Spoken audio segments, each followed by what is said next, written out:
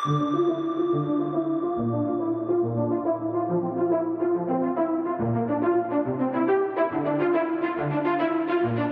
is the Multi-Faith Matters podcast. I'm your host, John Moorhead.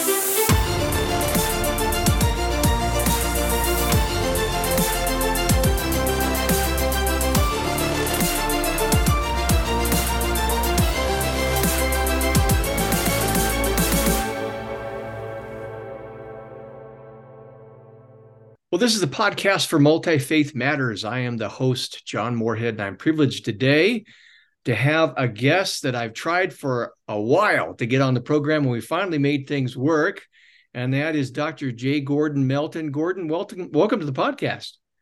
Well, I'm glad to be here. I'm glad we were able to finally have a time when we were both in the same place, same time.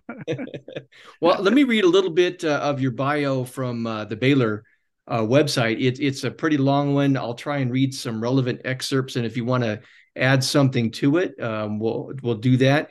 Gordon became Distinguished Professor of American Religious History at Baylor University's Institute for Studies in Religion in March of 2011. And you recently retired, is that correct, Gordon? About a year ago. About a year ago. He also serves as the director of the Institute for the Study of American Religion in Woodway, Texas.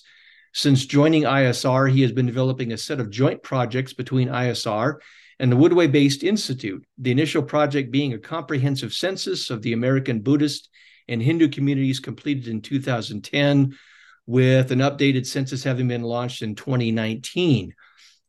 He has produced a huge body of scholarship, including he's responsible for the publication of more than 400 reference and scholarly texts since its founding, including multiple editions of Melton's Encyclopedia of American Religions, with the 9th edition being published in 2016. Other publications include the award-winning Religions of the World, a comprehensive encyclopedia of belief and practice, and Religious Celebrations, an encyclopedia of holidays, festivals, solemn observances, and spiritual commemorations, and most recently completed the 4-volume Faiths Across Time, 5,000 Years of Religious History in 2014. Gordon also is a pioneer in the field of new religious movements and helped to create the subdiscipline. He sits on the international board of the Center for Studies in New Religions based in Turin, Italy, the primary academic association focusing on studies of new and minority religions. Gordon, anything else you want to add to that? No, it gets at it pretty well. We have just finished up some follow-up to that Buddhist and Hindu census data that we collected. We've done a survey of all of the religious groups in America that come from East Asia. That's Korea, Japan, China, Taiwan, Vietnam, and have submitted that data to Fingan Yang at Purdue University. He's going to turn it into one of his maps. He's been doing maps of the East Asian countries on their religious centers. So we decided that we'd deal with the immigration of East Asians. It was very interesting results that there were more Korean congregations in America than there are Japanese, Chinese, and Vietnamese congregations put together. And so the presence that we all feel in our churches of the Koreans element is very real. Been a large number of Korean Christians who moved to the United States and founded churches. And I suppose I would be remiss if we didn't mention your work, your interest in the church in China. I very much have, and since the changes in Chinese religious law that came into effect right before the pandemic, and it's continued to grow and expand, our work there has been curtailed. And at this point, unless there's some real shifts backward, I don't think I'll be returning to China. It's just not a receptive place for research anymore. That's unfortunate. Well, today we're going to be talking about your research in the Church of Scientology and shedding light rather than heat on that topic. Uh, how long have you been studying the Church of Scientology? Uh, Actually, since the 1960s, I moved to Chicago from my home in Birmingham in 64. And within a year or two, I had made contact with what was then called the Nomad Mission. If you can imagine, the center of the Church of Scientology in Chicago was an apartment in a high-rise apartment building. A young couple had established this as the first Scientology center, and I followed it along, through that time. At one point, I was serving a parish in Evanston, Illinois, and the Church of Scientology just so happened at that time they were growing, and the only place they could find was a office building just a couple of blocks from my church in Evanston. They were there for a few years uh, while we were putting out an edition of the encyclopedia. So I got to know them real well at that point, and then they moved on into Chicago. So I've been keeping up with them since the late 60s. That is a long period of research with, I'm sure, a lot of changes along the way. Can you summarize its origins and its founder, L. Ron Hubbard? L. Ron Hubbard was a writer. He had um, developed after he dropped out of school. He had an amazing ability with the old typewriters before the days of electric typewriters, and especially before the days of computers.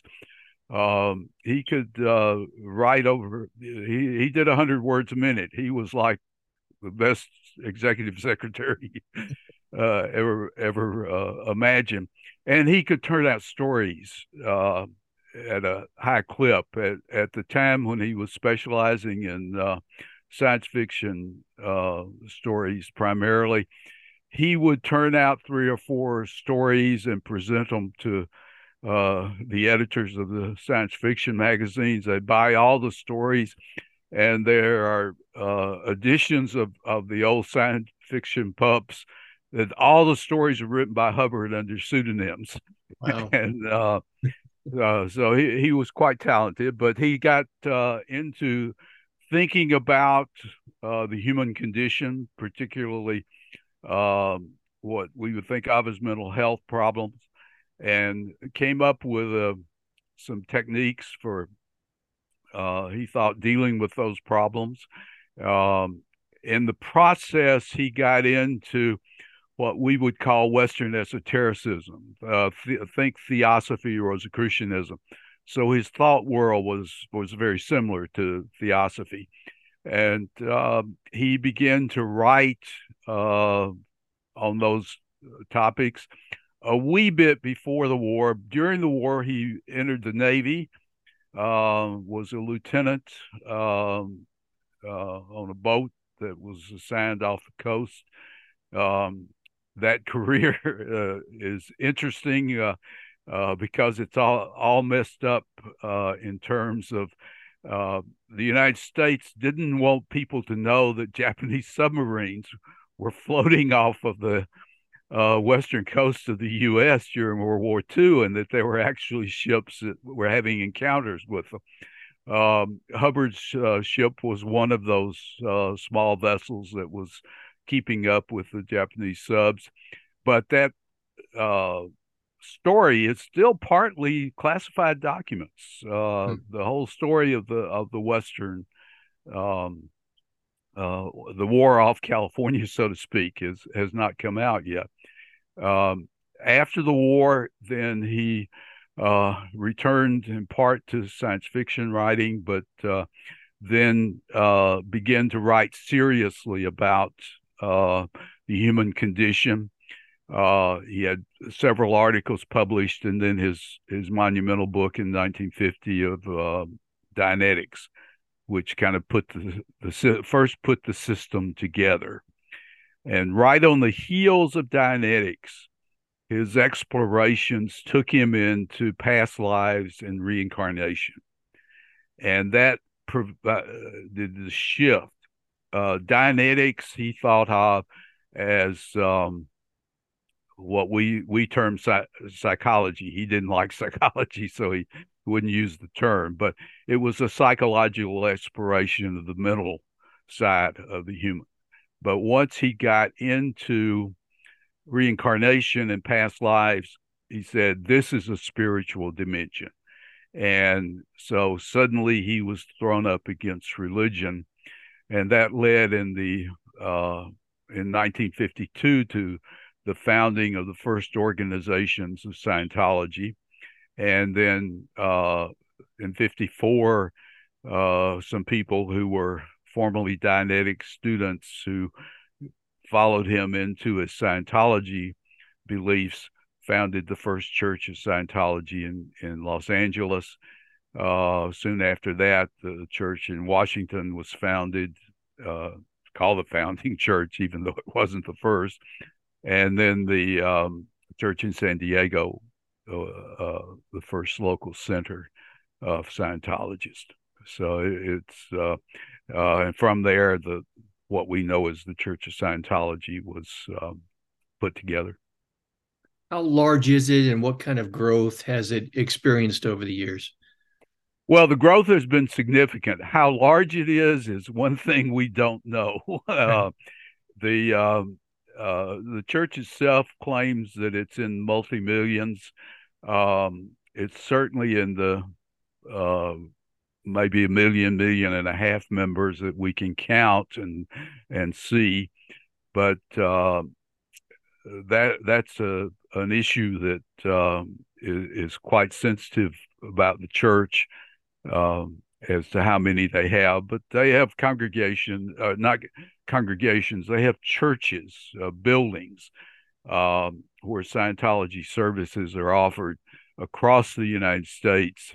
And they probably have 100 to 150,000 members here, what we would think of as members. There are, beyond that, there's a lot of hangers on and people who've had some brush with Scientology that has been significant for them.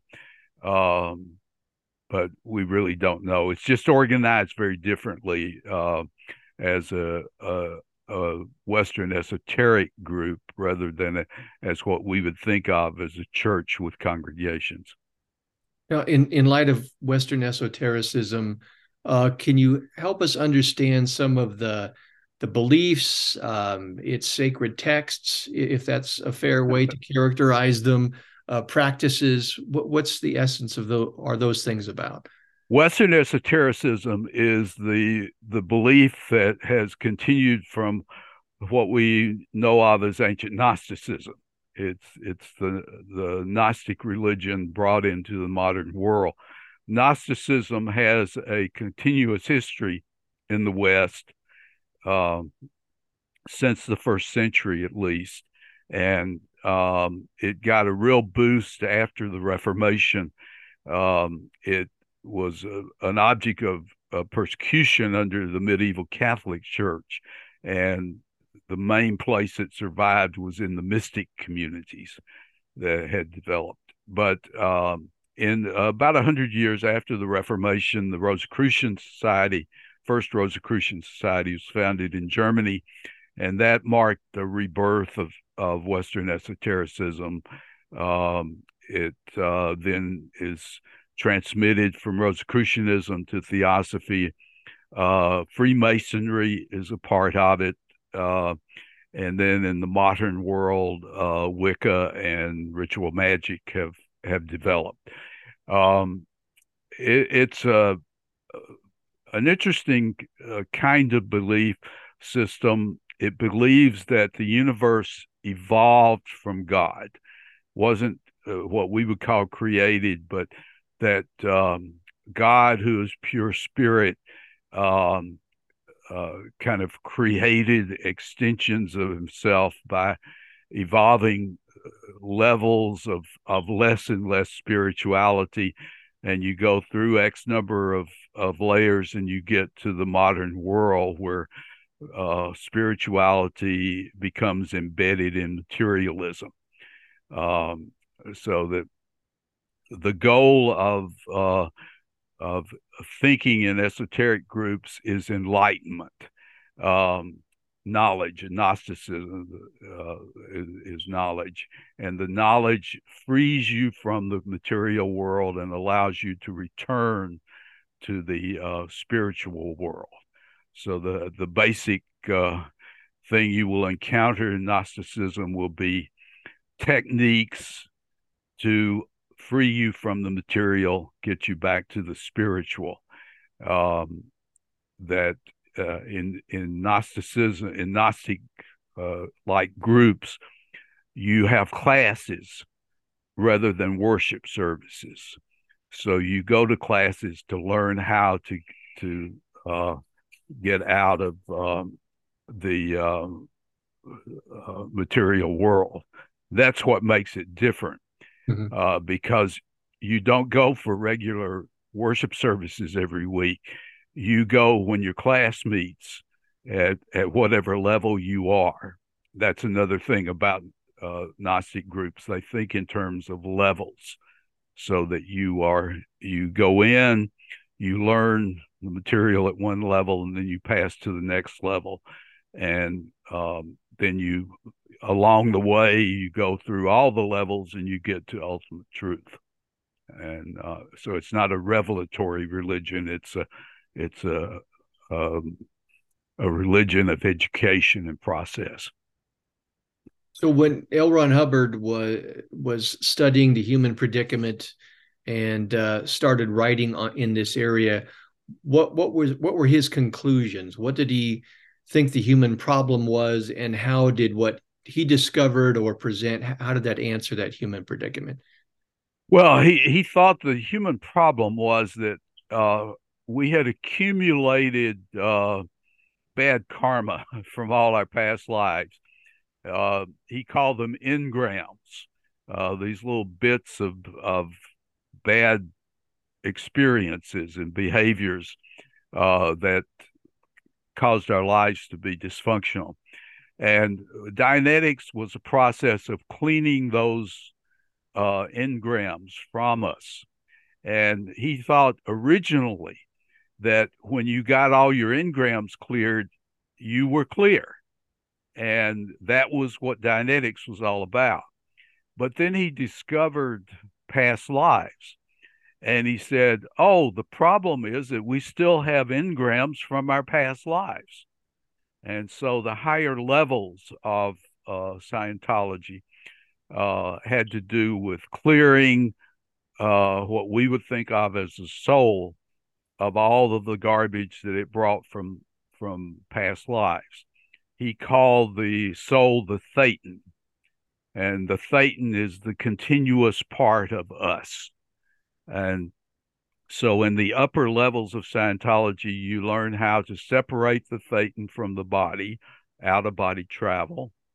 And then the lessons you learn along the way are to clean the Thetan of its engrams. You've already cleaned the human psyche of its engrams, the present, you at present, uh, from the things from this present life. That's what Dianetics does. But now you're going to go and clean the Thetan of its past lives. So the higher levels allow you to do that. And there are supposedly 15 higher levels, only 8 of which have been revealed. Um, in Scientology, the process of cleaning the engrams involves a process called auditing, in which you sit with another person and you go through exercises with them that allow you to do the cleaning. But as you get to the higher levels, the number of auditors that are available to assist you in those higher cleanings is small. The number of people who are at the higher levels is relatively small. And they would tell you that that the ninth level will be available as soon as we get enough people at the eighth level to go up to the ninth level. And so they supposedly are holding those still higher levels for the future, and will release them when the time comes. Well, I looked at some of your research in this to prepare for our conversation, and one of the things you discuss is the Sea Org. And what I found interesting about the way you treated it is you notice how it functions similarly to religious orders and other religious traditions. Can you describe what the Sea Org is and how that works within Scientology? Yes, as Hubbard developed the lower levels of science of post clear Scientology work. And he trained a group of people to do them while they were at sea on a ship. And so he called the organization of those who were going to release these levels to the movement as a whole, the Sea Organization. And he, uh, you know, those people with whom he invested this sacred knowledge, uh, he turned into an ordered community. And then as the church went through its development, the decision was made to make the entire church above the Dianetics level as space for the Sea Org, and that the Sea Org should be running that church.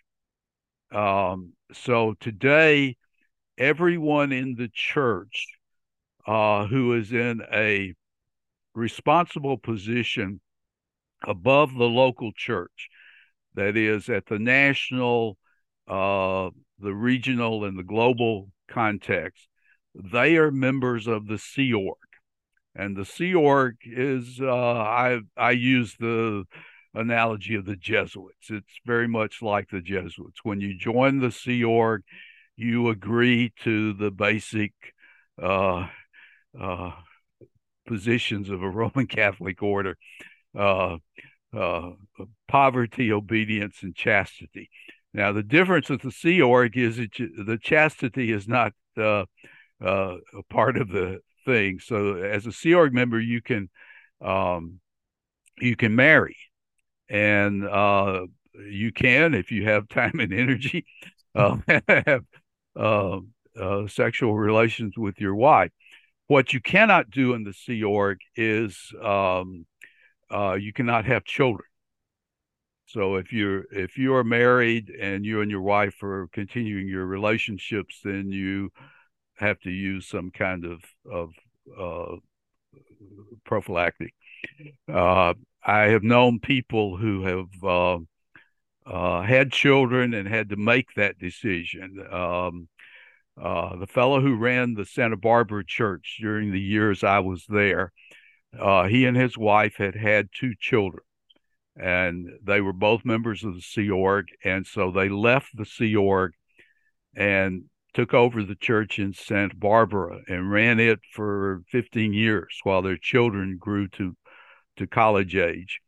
After their children were out of the home, they rejoined the Sea Org, and they now live in Washington, D.C., and help run the founding church in Washington, which is a tourist center for the church. And but the Sea Org functions. There are somewhere between 5,000 and 7,000 members of the Sea Org, but they run the higher levels of the church. So they run all the international offices, and they run the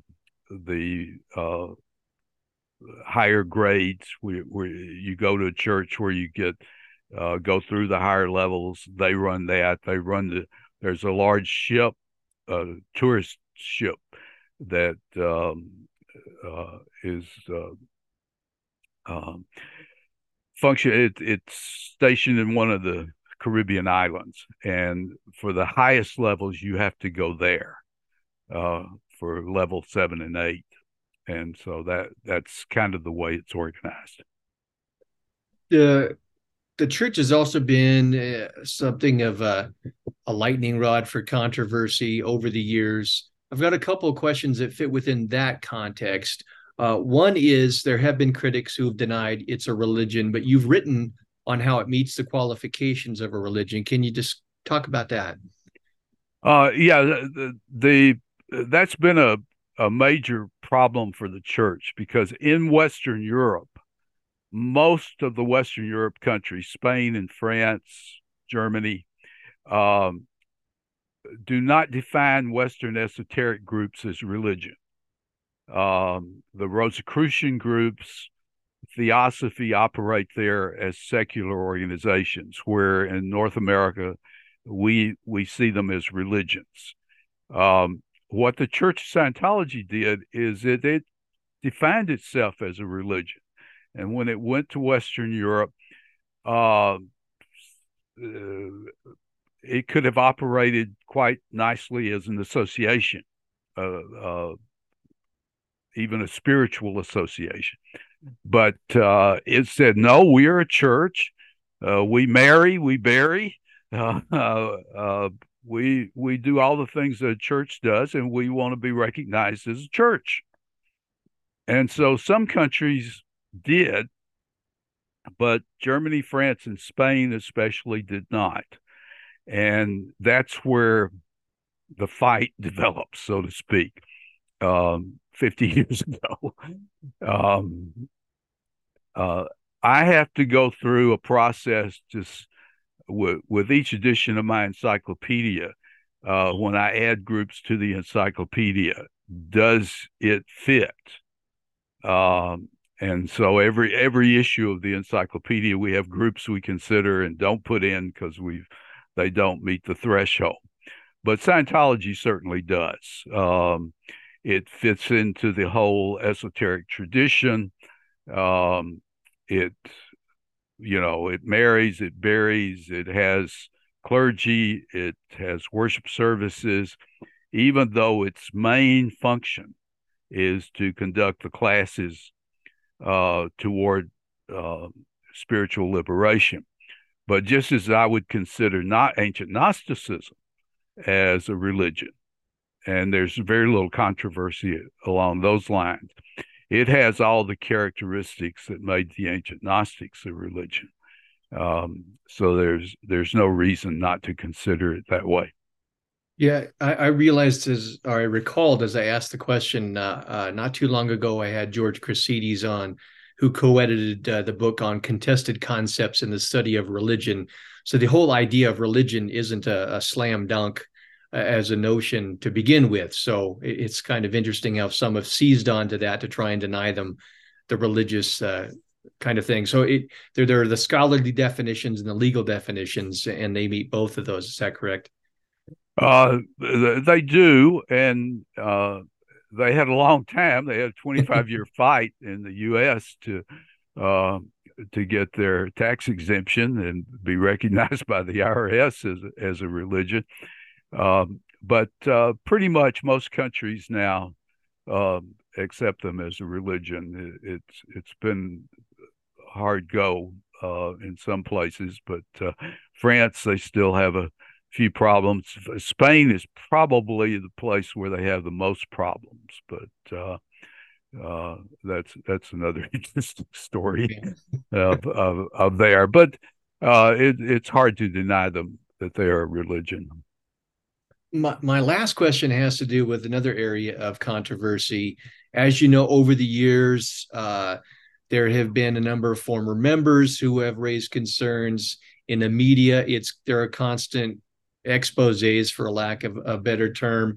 The secular anti-cult movement is constantly writing critically. Sometimes even the Christian counter-cult movement does that, like Watchman Fellowship did in the past.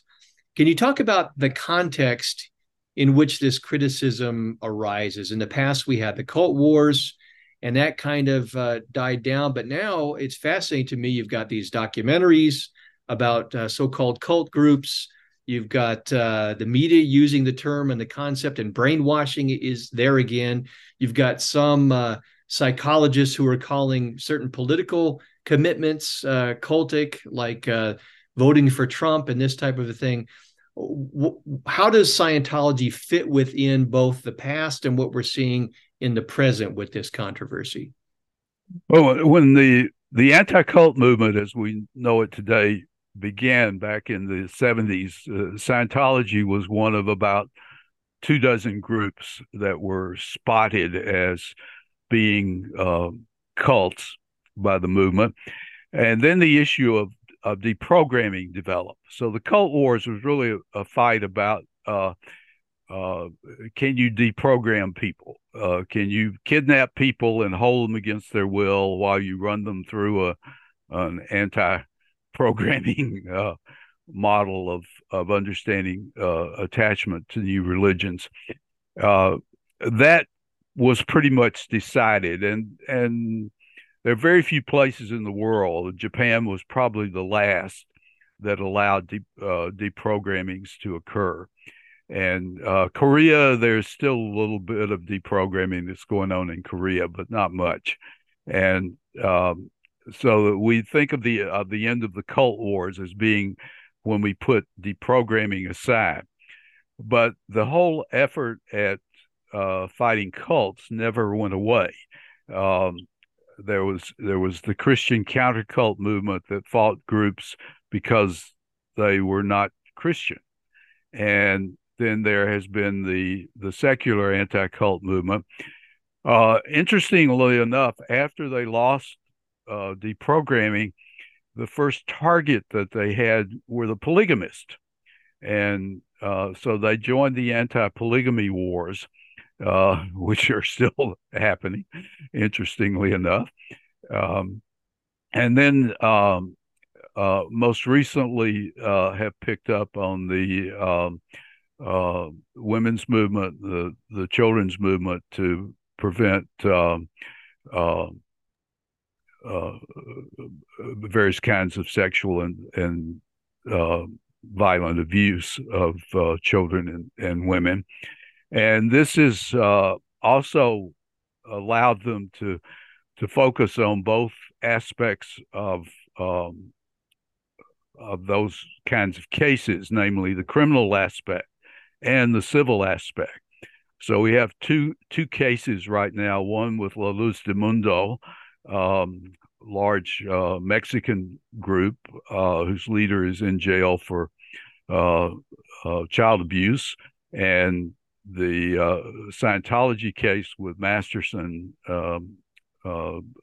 celebrity personalities, who's been convicted now of 3 cases of rape.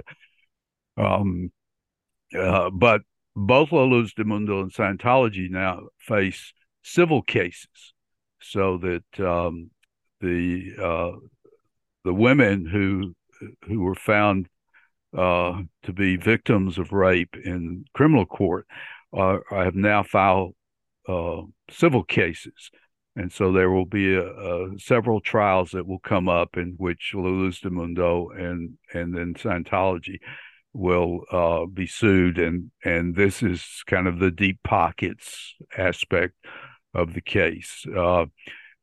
Masterson doesn't have that much money, but Church Scientology does. The former head of the La Luz de Mundo doesn't have that much money, but La Luz de Mundo does. La Luz de Mundo is in Mexico what the Southern Baptists are here. It's the second largest non-Roman Catholic group in the country. So that's what's happening with both cases. Is they're now turning to prepare for these civil cases that will be coming up, and there will be a half dozen of them probably. So what is it that makes? I appreciate the historical context and the comparison between past and present. What is it that has made Scientology so that there are a certain number of groups? It's fascinating. Out of all the new religions and religious movements out there, there are a handful that have been the focus of these kinds of critiques. Any ideas as to what has made them stand out for so many people?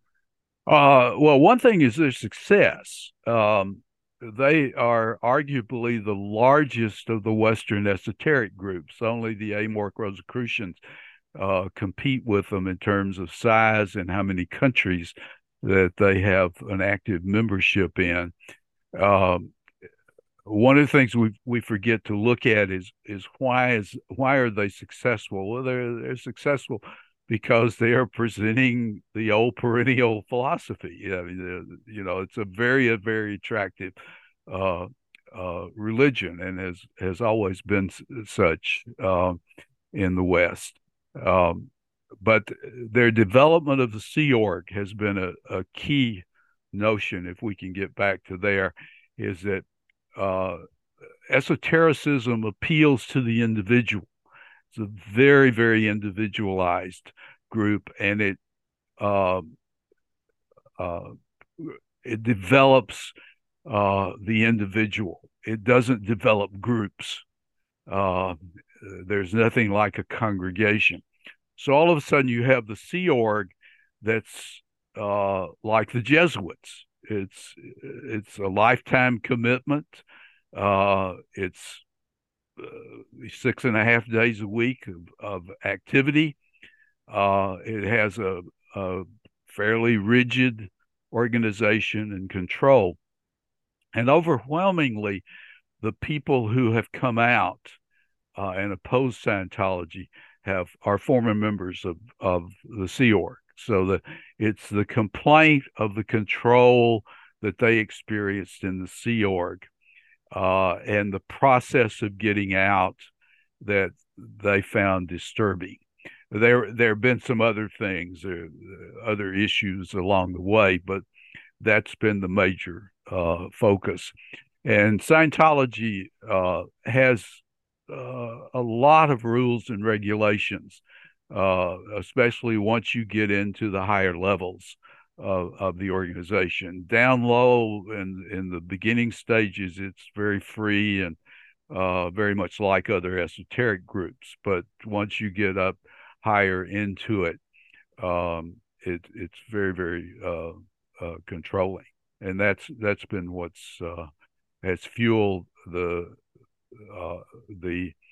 uh, hostility about it. Also, it's like Mennonite groups. Some Mennonite groups they have a process of shunning. So if a member leaves, uh, they lose a lot of social relationships as well. And if uh, Scientology is very active in um, shall we say, countering those people who oppose it. Um, Jehovah's Witnesses, for example, a popular group to go after, they have a policy. They just don't answer their critics. They don't deal with them. And but Scientology is just the opposite. It uh, if you say something they think is wrong, uh, not if you express you don't like Scientology, that's fine.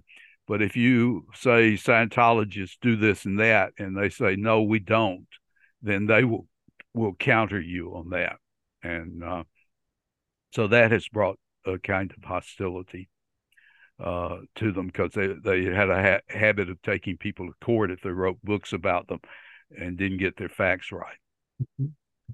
Well, that's a very helpful introduction to the Church of Scientology, and I appreciate your expertise, your years of research, and your professional association with me and friendship over the years. Even though when we first started in connection with the evangelical countercult, we got into a little trouble, but I appreciate you coming on the program.